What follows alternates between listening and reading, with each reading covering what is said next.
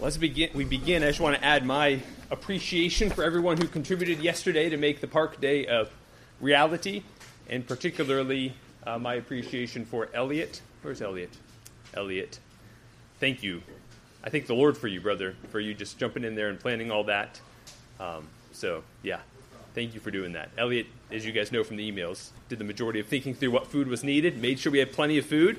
We did have plenty of food, so good job. Yeah. It's probably true. We always know this. All right. Well, as we're coming to the close of our excursus on Thanksgiving. We'll finish it next week. And so we're just kind of coming into this stage of these last 3 weeks where I'm wanting to think very practically. I hate to use that word just because, everything we've been learning from the scriptures about Thanksgiving has been practical in some sense. But how do we take what we've learned about the biblical perspective on Thanksgiving and put that into practice in such a way that we can see a tangible change? We become more thankful people. And so we're going to be thinking through that. We did that last week, this week, and then finally next week we'll continue with that. So last week we just began considering what does this look like day to day to grow in thankfulness? How do we take steps to grow in this area?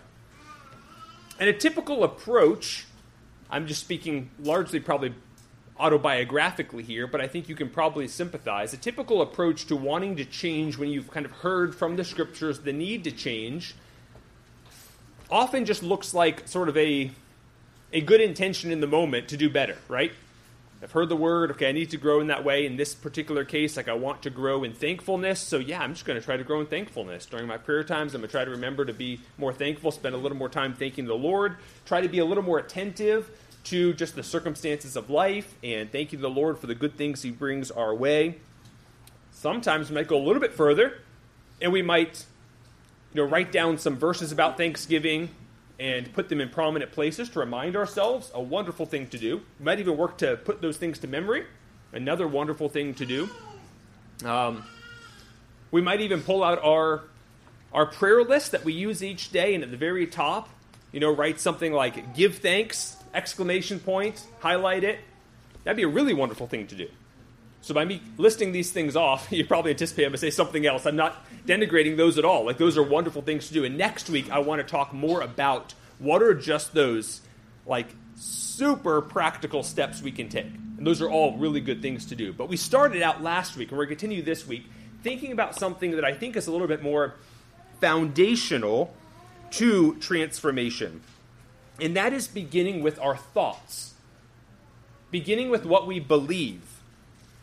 And so generally, I'm putting this all under that biblical category of mind renewal. Transformation in the Christian life happens through mind renewal. We're all familiar with that popular verse in Romans 12. Romans 12:2. You guys remember that verse? Do not be conformed to this world, but be transformed. So notice, we're talking about the topic of transformation in the Christian life. Be transformed by, what comes next? By the renewal of your mind. So how does transformation happen according to that verse? By the renewal of our minds, right? But what does mind renewal mean? How do we renew our minds? What about our minds needs renewal? What we do is driven by what we think or what we believe. We do what we do because of what we believe. We feel what we feel even because of what we believe. I'm pausing there because I think often when we think about our feelings, we feel like we're victims of our feelings, right? They kind of come upon us. There's nothing I could do. The best I can do is manage my actions while I feel this way. But I would suggest actually that how we feel is dictated by what we've been thinking prior to that. And so what we think, what we believe, I'm using those terms interchangeably, are driving what we do and what we feel.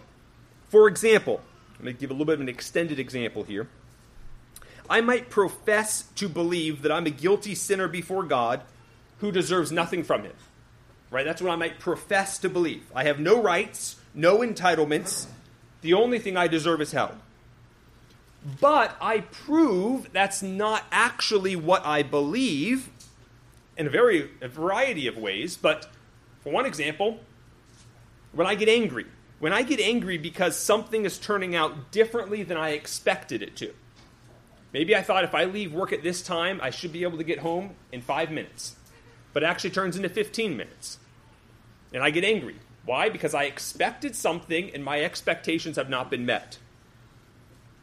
Regardless of what I might profess to believe in that moment, I'm believing that I had a right to that, to have my expectation met.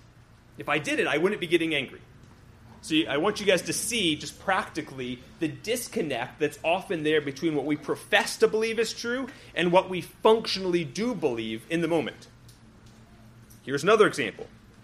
Still professing to believe all those things, right? I have no rights, no entitlements. All I deserve is hell. But then I get depressed. I become downcast. It could be for a variety of reasons. But let's imagine because I realize I've let someone down in a particular area. Or maybe something I put so much work into didn't end up being useful.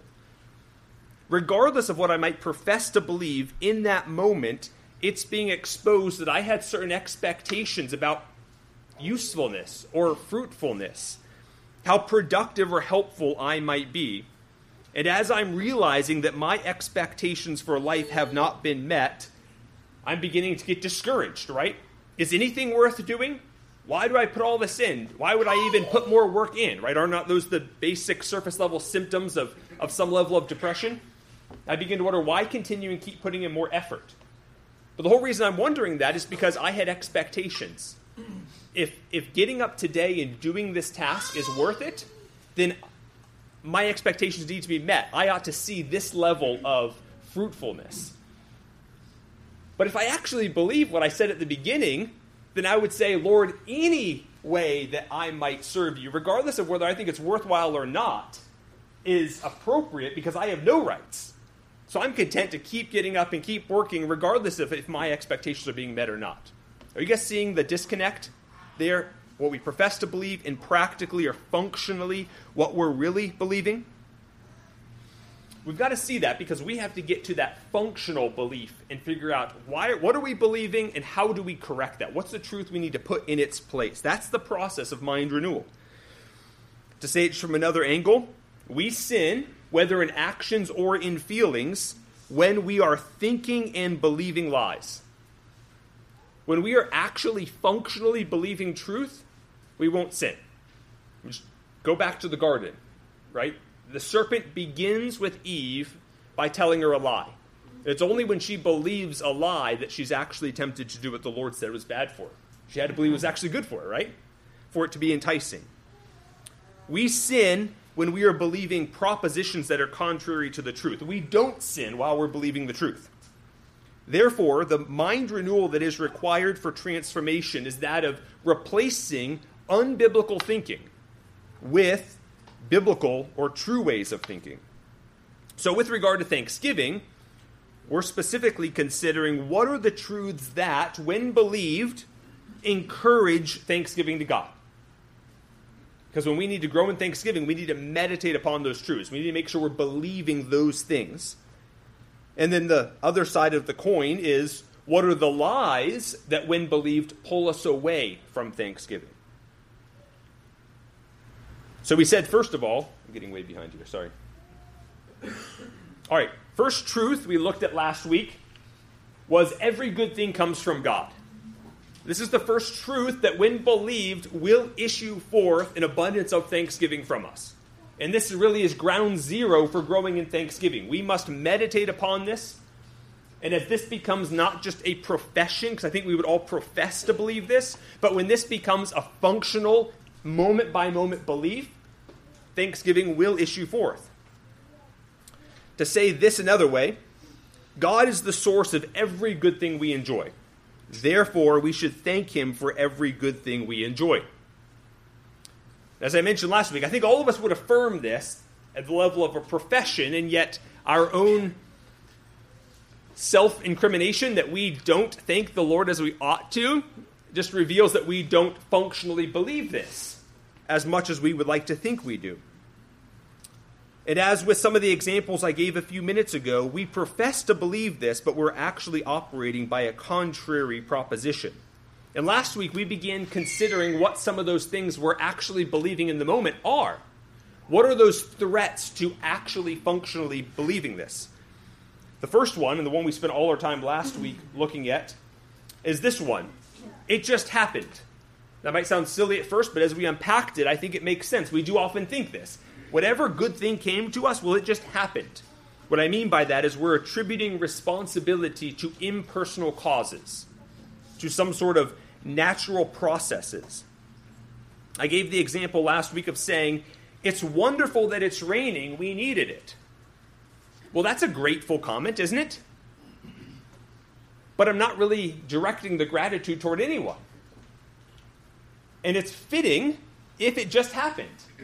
If this is a closed universe run by natural processes, natural laws, and that's all there is to attribute it to, right?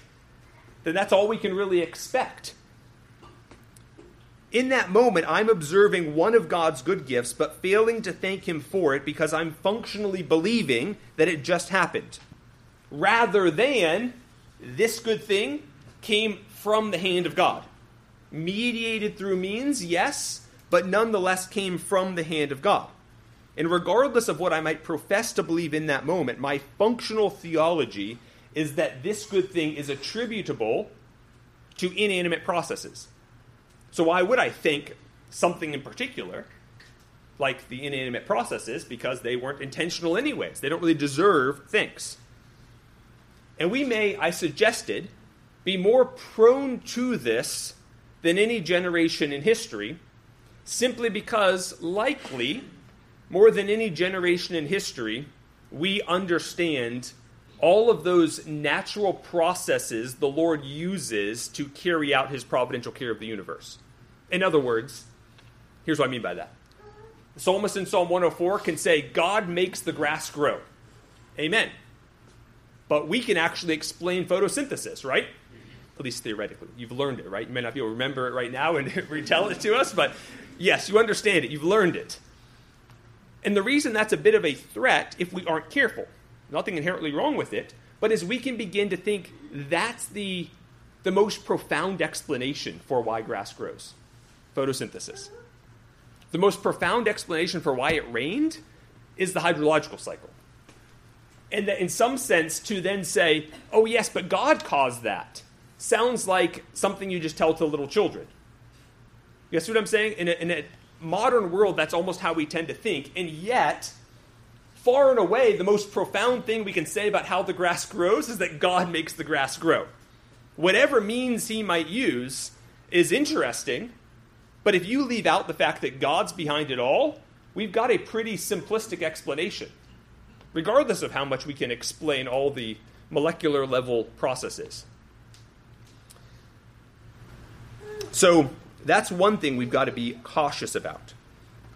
So the first way we might deny the truth that every good thing comes from God is by thinking it just happened, attributing responsibility to impersonal causes such as natural processes. And my appeal to us last week was to be attentive to God's involvement in every aspect of life, and not to settle in our own minds for merely naturalistic explanations, but to discipline ourselves to trace every good gift back to its ultimate cause, the Lord Himself.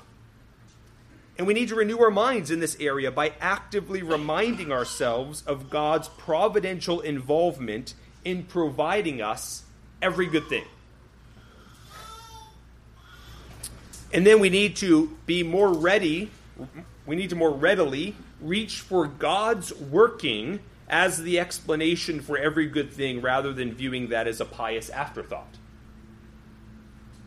So now let's continue by considering some other subtle ways we practically deny that every good thing comes from God. A second one, others are responsible. So attributing responsibility to others.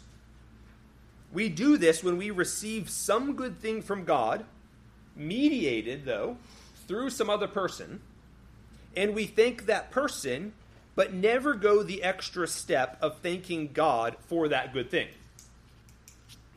Now, to be sure, other people are often a part of God's ordained means for him to give a blessing to us.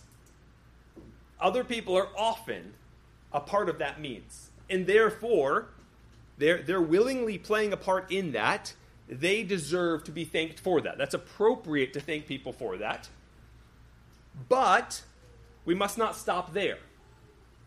As with the natural processes we discussed first, we must not forget that God stands behind the actions of others such that he is ultimately the one to be thanked for the good that may be mediated through others to us.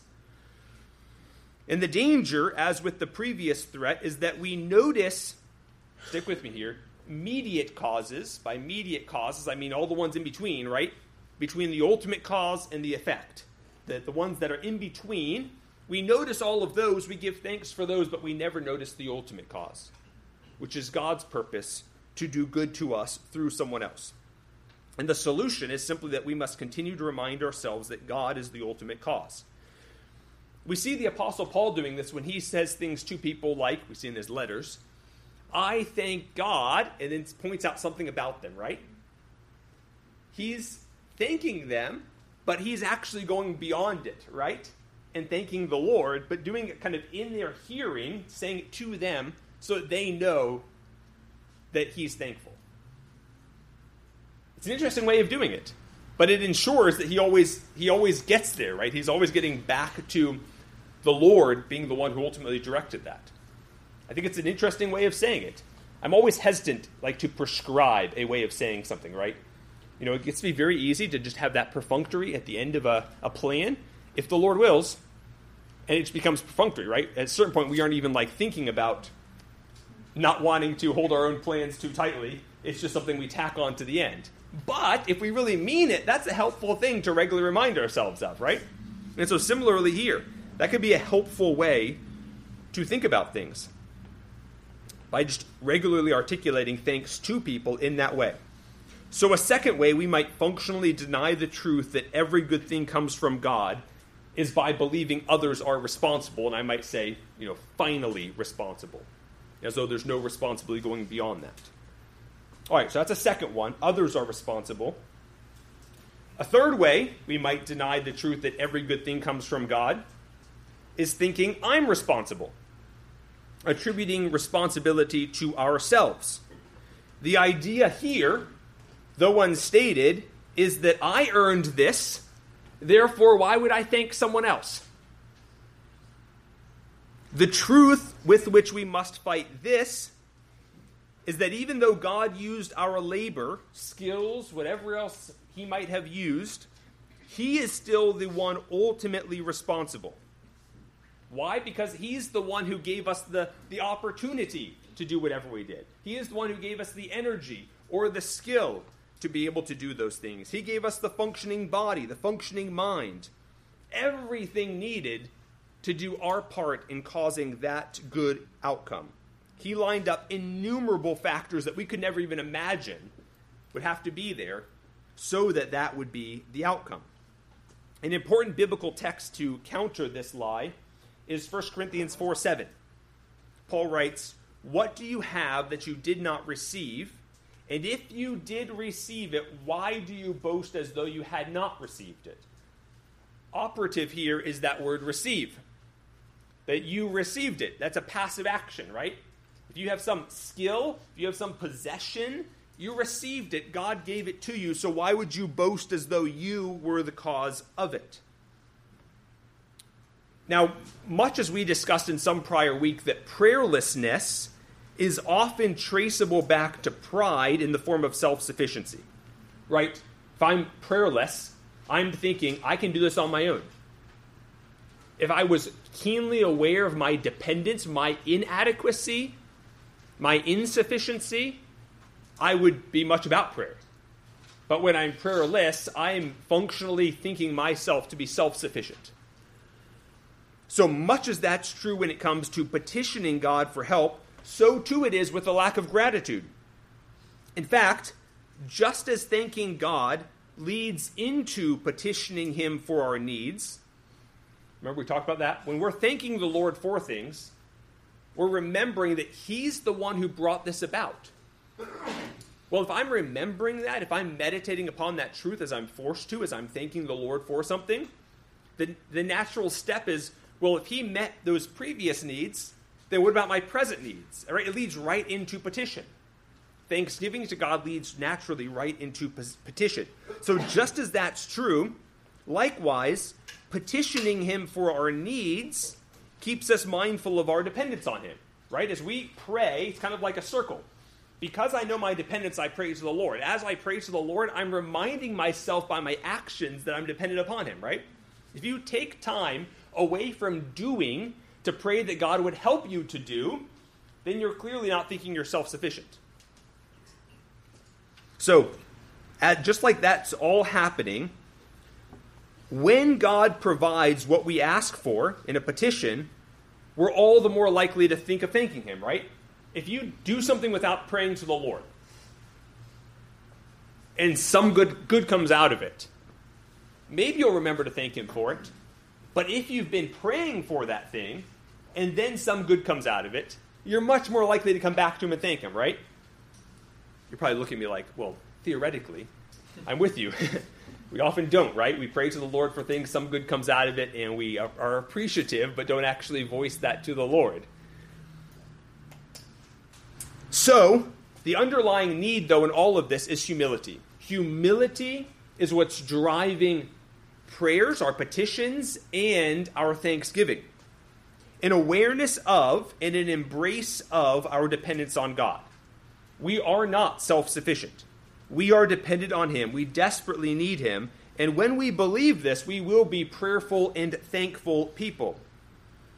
And the pride that undergirds the lie of self-sufficiency threatens thanksgiving, right? If I'm proud, if I'm thinking I'm self-sufficient, I'm probably not going to be inclined to give thanks to the Lord for the good things. I'm going to be inclined to think this very thing here, I'm responsible.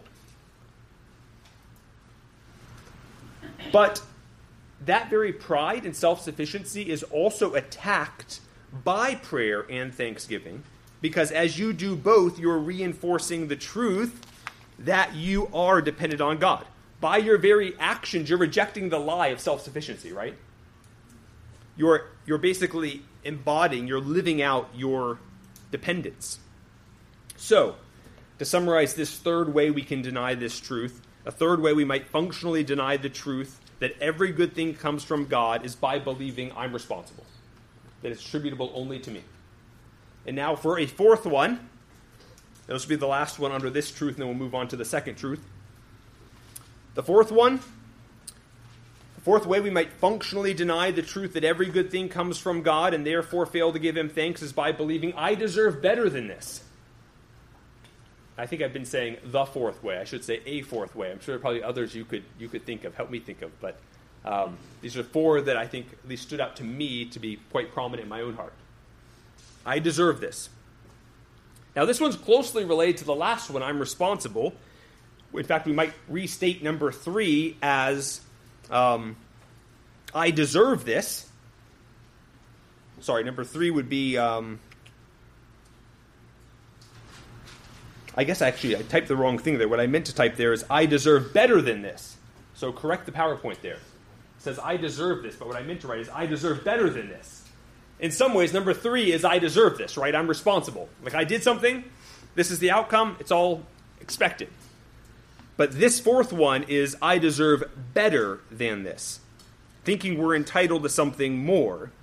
So this one's different than number 3 because whereas the last one, number 3, said the situation is as it ought to be, we deem it to be a good thing, we just fail to recognize God's hand in it. Whereas that's the case with number 3, with number 4, we deem the situation to be less than it ought to be. Now the result's the same, we don't thank the Lord, but for a different reason.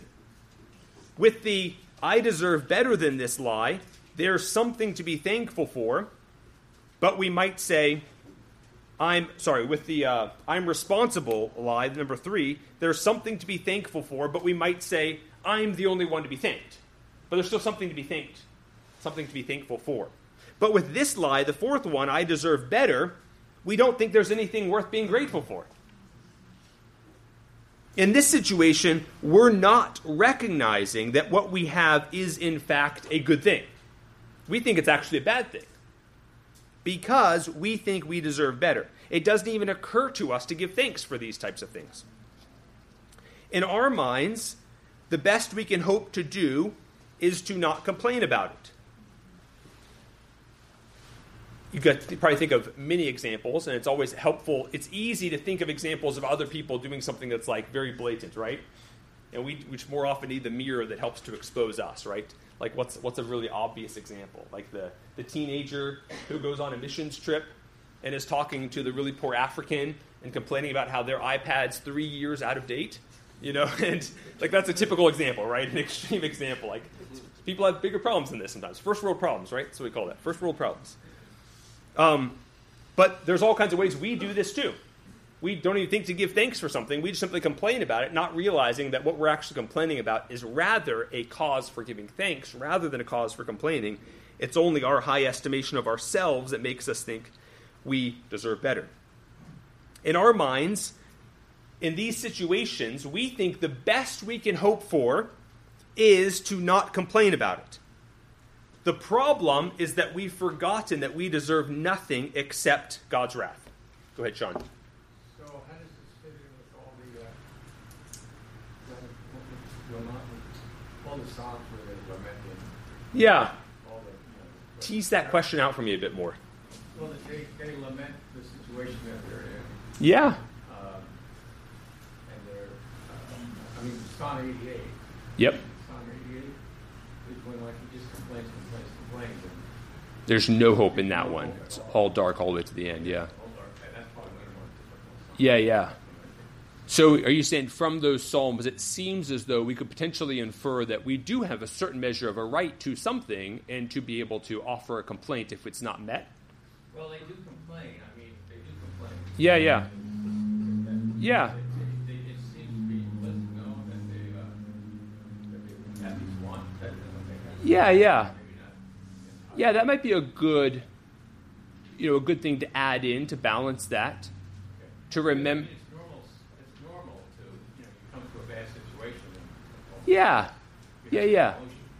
That's probably a good thing to add in that I might not be emphasizing. I'm too strong on the other side that it is still good. Like we deserve hell, right?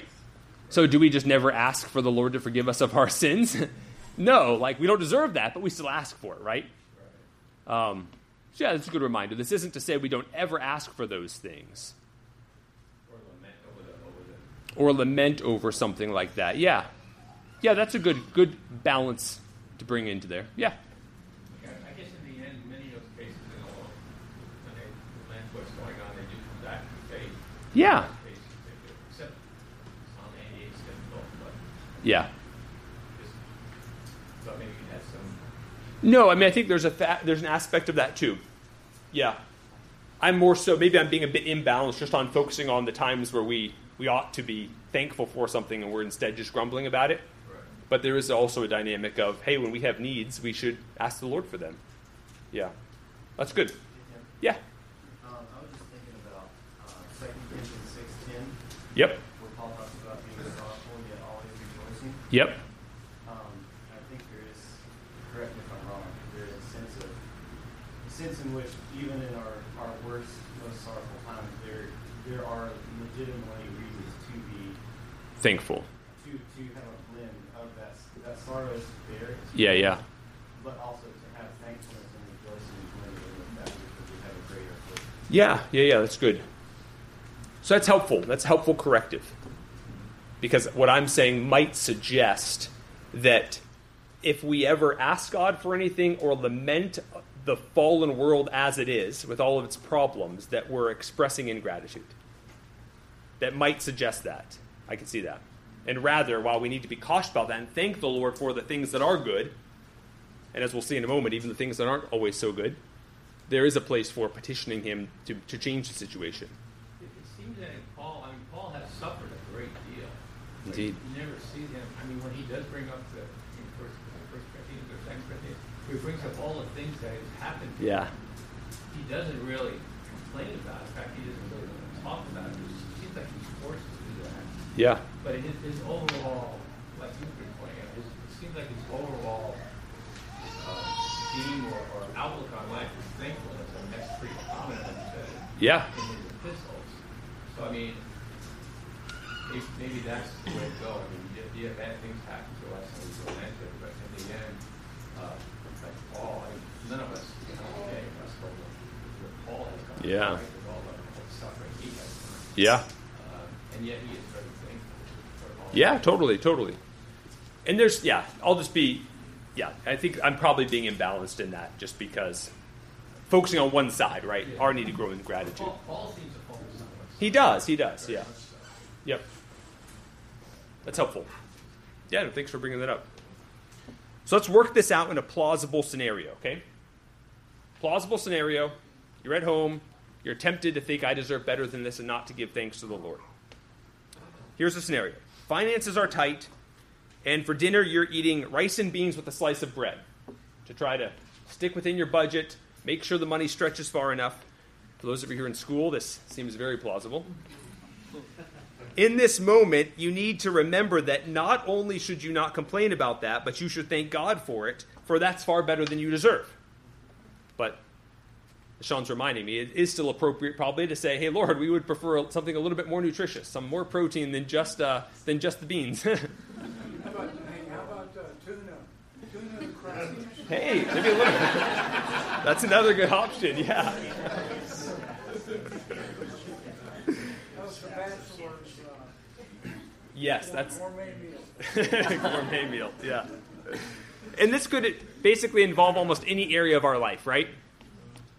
Complaining about the car we drive when, hey, at least we have a car, right? And you can go on down the list. Our job, our home. And in each of these areas, we must learn to see everything we have as an undeserved gift from the Lord. Listen to this quotation from Isaac Watts. We are as vile and unworthy as others, and our God beholds all our unworthiness, all our guilt, our repeated provocations, and his past mercies abused, and yet he continues to have mercy upon us and waits to be gracious. Waits there not in the sense of withholds being gracious, but is eagerly ready to dispense grace at the next opportunity. Yeah, that accurately captures our situation, doesn't it? How gracious he is, despite the fact we deserve none of that. And that's the perspective we must cultivate. So, this fourth way we might functionally deny the truth that every good thing comes from God is by believing I deserve better than this, thinking we're entitled to something more. So, the first truth we've been looked at last week and are finishing up now, is that every good thing comes from God. This is a truth that when believed will encourage thanksgiving. And the four ways we might functionally deny this truth are, it just happened, others are responsible, I'm responsible, and I deserve better than this. Now let's consider a second truth that when believed will encourage thanksgiving. Everything that we don't deem good or naturally give thanks for also comes ultimately from God operating in all his goodness. I know it's a long one. I thought about breaking it up, but I think it was helpful to keep all these elements together. Everything that we don't deem good or naturally give thanks for also comes ultimately from God operating in all his goodness. So this truth advances beyond the first one in that whereas the first truth began with the good things we enjoy and then said we got to recognize those things come from God, now we're going to everything else, basically. Everything that doesn't fit into the good things. And we're having to ask, where do those things come from and what's motivating them? This one looks at things like the trials. We might even say every bad thing. I'll come back in a moment to why I worded it in this way. But we might even say every bad thing, every hard thing ultimately comes from God operating in all his goodness.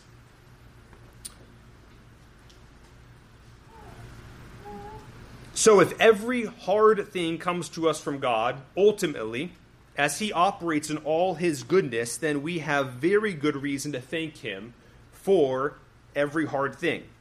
Now, before I move on to unpack this, I want you to note that between these two truths, we left no circumstances, right? There was no circumstance untouched.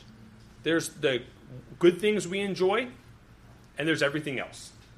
The first truth addresses the good things. The second truth is the much harder one, isn't it? It addresses everything else.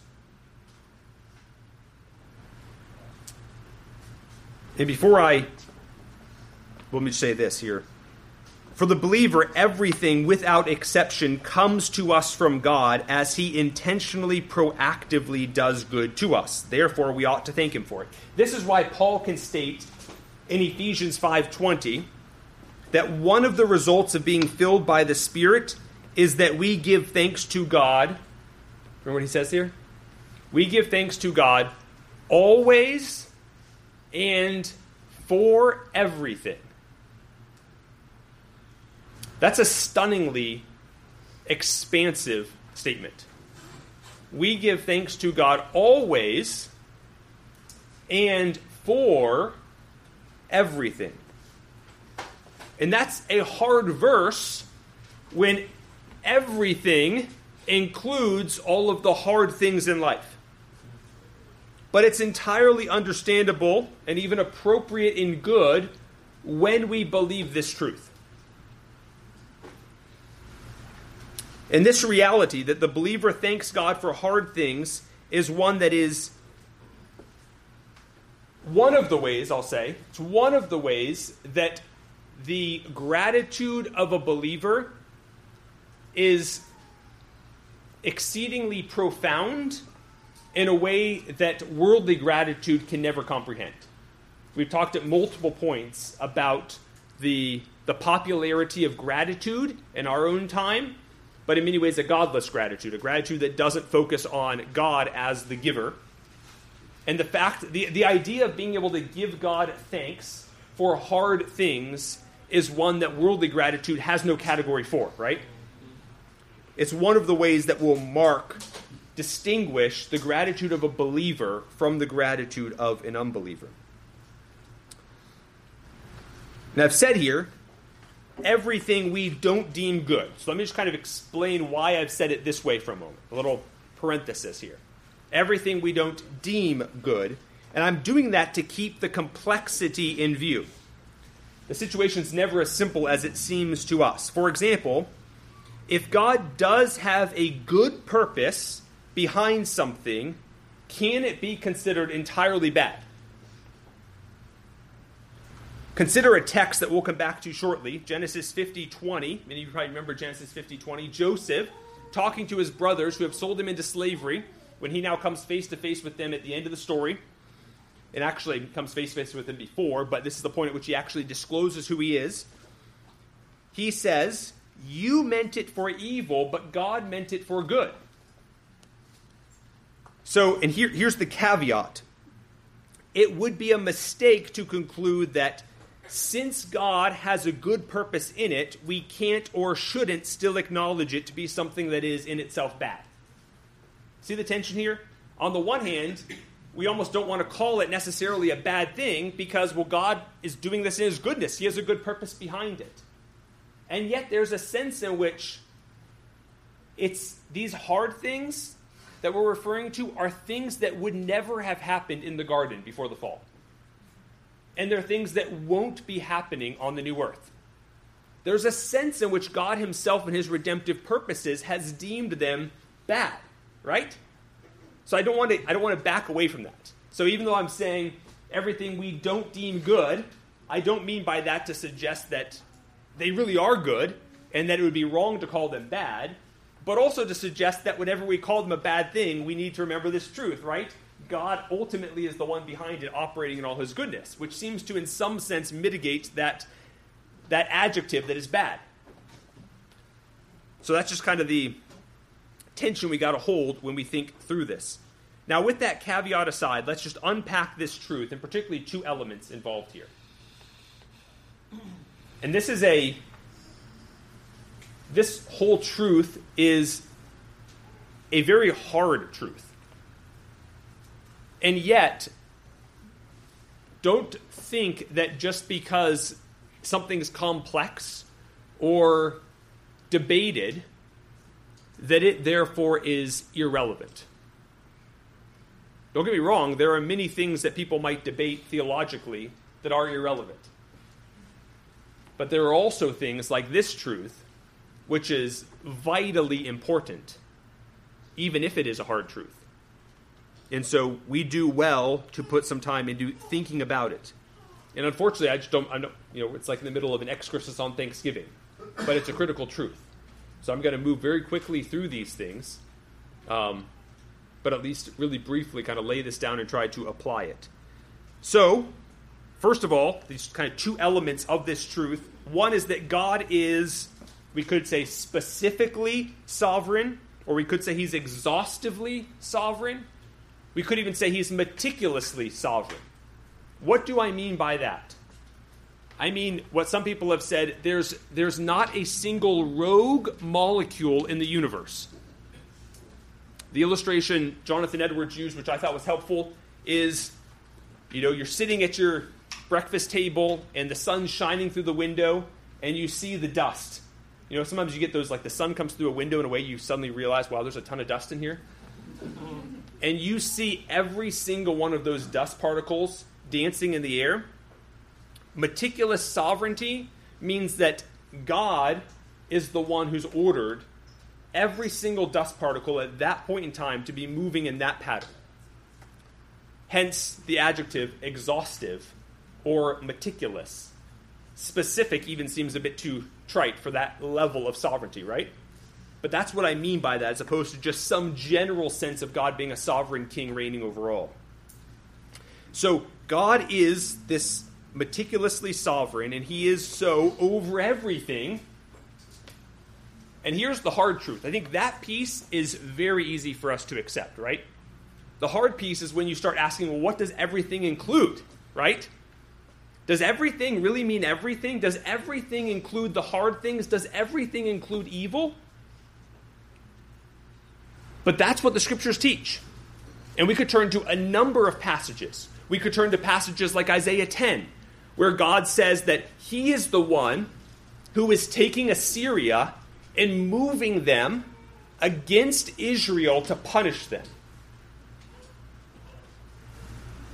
So here's God causing this army to come and do this, to bring destruction on his people as a rod of discipline in his hand. And he even says, this is what's so interesting about that chapter in Isaiah 10, he even says that when the king of Assyria is done, he will punish him for his wickedness. Why? Because the king of Assyria does this with his own intentions and evil intentions against the Lord, and the Lord's going to punish him for that, even though in the midst of that he's acting to carry out the Lord's purposes. There is a profound mystery in this.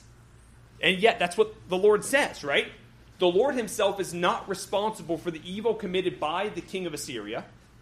The king of Assyria is himself responsible, will be punished for that evil, and yet in some sense, paradoxical though it may be, God is ordering all of that. So there are all these passages, right? You can look at that passage and say, okay, well, there's one incident in the latter half of the 8th century BC. Okay, how do you move from that to say everything? And we could go through a ton of texts where specific events are said to be this way. But I think one passage, I'm not sure if I have it up here, I do, that is helpful because it basically just goes ahead and says the comprehensive nature of this is Ephesians 1:11. Paul writes, we have obtained an inheritance having been predestined according to his purpose. And then he used this relative clause to refer to God. The God who predestined us according to his purpose. This God is a God who works all things after the counsel of his will. So all things that are something he's worked as he deems best, according to the counsel of his will. I know that a topic like this just begs a lot more explanation, but since this is simply kind of trying to real briefly lay this foundation, for the sake of applying it in a way that's needed, we need this truth if we're to thank God for everything. And so that's why I'm going to have to move quickly past that. But that's the first element, right? God is specifically, meticulously, exhaustively sovereign over everything, including evil. And then a second element to this is that God has purposed for good even the bad things that he sends into the lives of his children. Notice that. So the first one says he's sovereign over all of it. The second one says he's not just sovereign over it, he has a good purpose in it. He has a good purpose in all of it, even the hard things. That's why I say here, the last part comes from God operating in all of his goodness. And when I say in all of his goodness, I don't simply say that to say he is not guilty of any of the evil that he's ordained. I mean, when it comes to his children, he does it out of his goodness in the sense of his beneficence, his benevolence, his loving care. So, just a few quick passages here. A very popular one that you are probably familiar with, Romans 8:28. And we know that God causes all things to work together for good, to those who love God, to those who are called according to his purpose. Or one I mentioned just a moment ago, Genesis 50:20.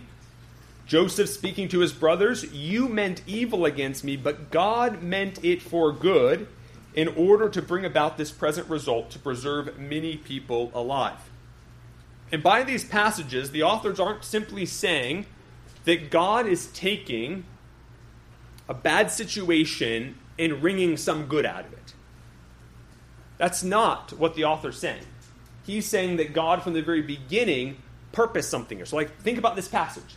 He's not saying that God's responding, oh, Joseph was sold into slavery. What could I make good out of this now? Let me try to create something good out of it.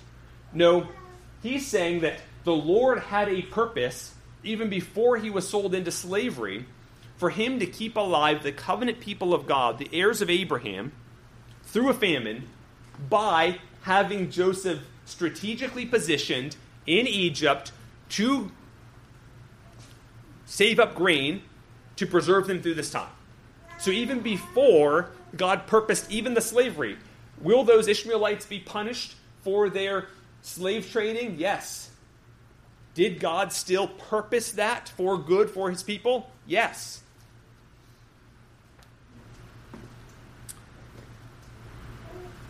I realize we're running out of time, but that's fine.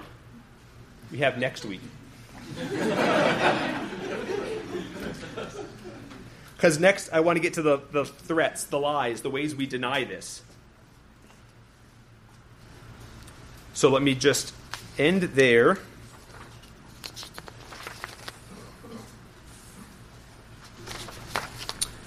I'll just end by saying, I know this second truth is a difficult one. And in some sense, it's like, as I was thinking through, wow, how do we apply this? What does this practically look like? It almost seems unhelpful to try to, in a short span of time, unpack and apply what is a hard truth.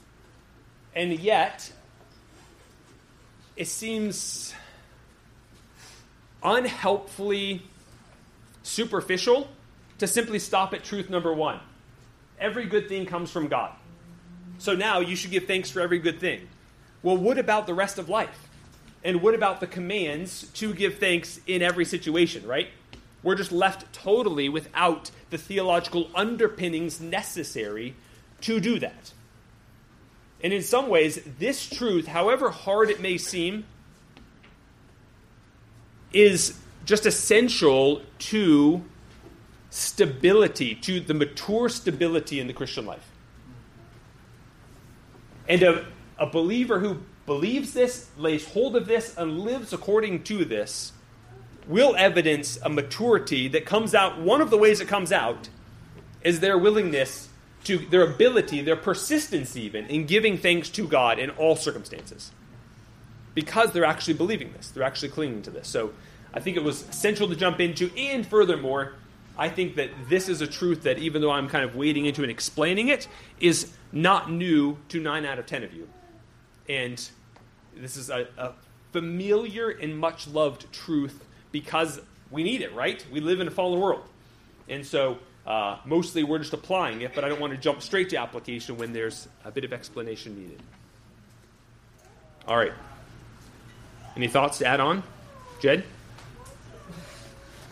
You've always got some thought. Becky's got a thought, Jed. Sorry, were you actually raising your hand? Sometimes he just calls on you. Oh, that's what happened. You were right. So sometimes we say, or I've said it myself, God allows things bad things to happen to bring about his good works, his accomplishments. So I'm just thinking back to these Assyrians, right? Yeah. So you're saying the king of the Assyrians, he was intentional about going to attack them. Yeah. God's not, but then you also say God's not allowing that to happen, he's planning that to happen. Mm-hmm. So can we use the word allow in that? Like, how does that, I Yeah. hear that a lot. So, I think there can be two intentions behind using the allow language. One, which I'd be quicker to distance myself from, I think Scripture wouldn't endorse, is actually saying, like, God is passive in these moments. This is something where he actually goes hands off and says, I'm going to kind of allow a sovereignty vacuum here for humans to do what they want. I appreciate the desire there. I think the desire is to make sure that God is in no way associated with evil. Right? Scripture would insist upon that. Like, however you work out these angles, like, we can't, like, Scripture says God's good, right? He is not responsible for evil. But so many texts suggest that he actually is more involved in ordaining those things. So the other reason I think people might say it is they're still saying there's not a sovereignty vacuum. They aren't saying that. They're saying he's still involved, but wanting to avoid the idea that he is directly, as we might say, the primary cause involved. I think what Scripture would suggest is that he's working through mediate causes who are the ones bearing the responsibility. Does it make sense? And so if you say he caused it sounds like he's like on the front lines, the one directly doing it. And so permission if that's what the language is doing, it's just making sure we know God's not morally responsible for it, then I think that's appropriate.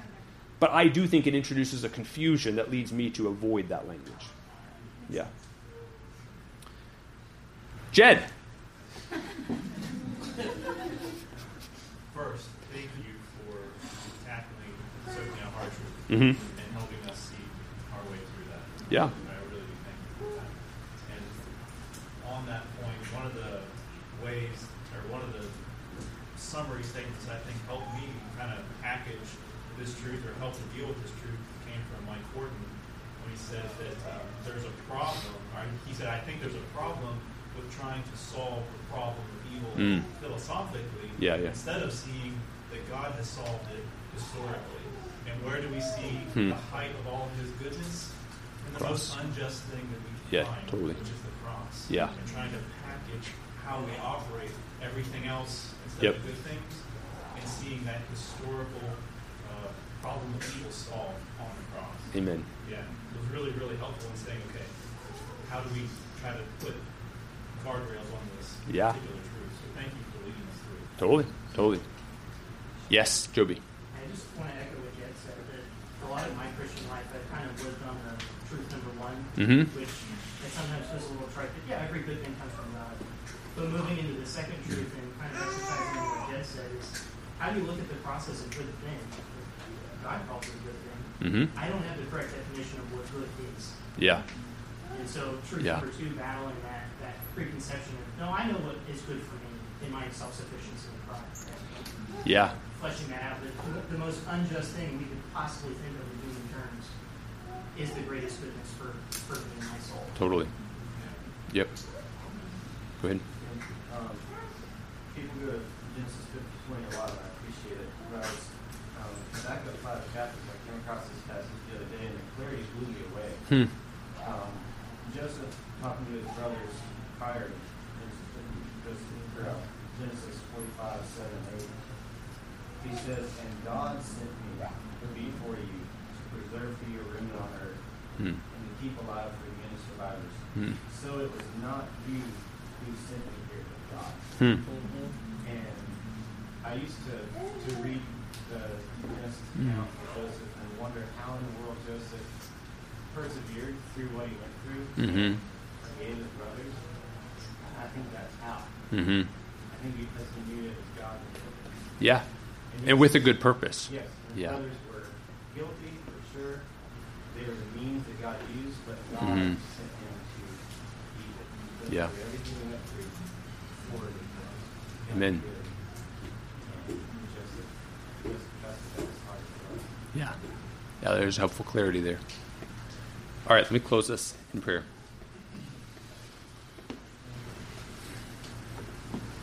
Lord, we do thank you that your word is a revelation that comes to us as a rebel, disordered world, a world that's in rebellion, and confronts us in all of our ugliness and all of our messiness with a solution that's up to the task.